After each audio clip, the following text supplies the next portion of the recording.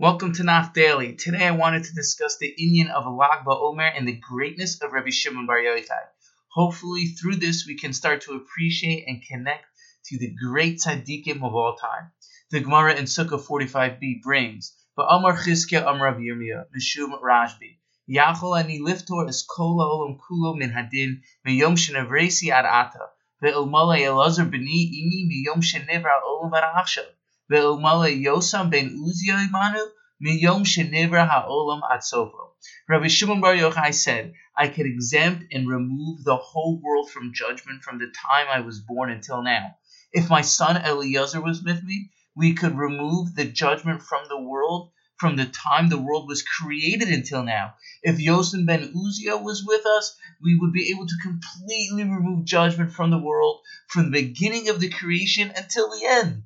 So this is really an incredible statement. Rabbi Shimon had the power to eradicate all judgment from the world. This is really astounding. We see the power of the Rashbi to raise up not only people who knew him, but even if you had no clue who he was. As he said, he can pater the whole world from din. Not only that, but even if you lived in a completely different generation, or your neshama wasn't sent down to this world, Rabbi Shimon Bar Yochai had the power to effect change and remove judgment from the beginning of the world until the entire world completion. Meaning Rabbi Shimon Bar Yochai raised himself up to the highest levels, complete beyond time, and had the power to remove all suffering, harsh decrees, and judgment from the entire world. We also find the Gemara in Shabbos 138b that explains when the Rabbanan gathered together in Kerem B'Yavna, they all claimed that Torah will be eventually forgotten from Yisrael. However, it was precisely the great Tana, Rabbi Shimon Bar Yochai, who promised Torah would not be forgotten from Yisrael. As it says, Ki lo tishkach mipi zaro, the Torah will not be forgotten from his children. The simple meaning is to say we see the Torah is eternal and will never be forgotten. However, the deeper meaning is Ki lo tishkach mipi zaro is sofe tevos yud aleph ches yud. They spell out Yochai. Specifically through the seed of Yochai, Rabbi Shimon Bar Yochai, the Torah will not be forgotten. Again, we see how great Rabbi Shimon was. How fortunate are we to have true tzaddikim and connect to them on Lag BaOmer.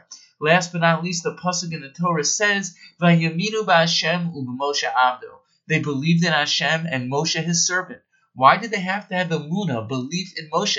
They were able to see him with their own eyes. And what's with the emunah, especially in a person? The answer is yes. The tzaddik is a person, but the more emunah you have in the tzaddik, the closer you become, the more bracha you receive, the more influence you receive from that tzaddik.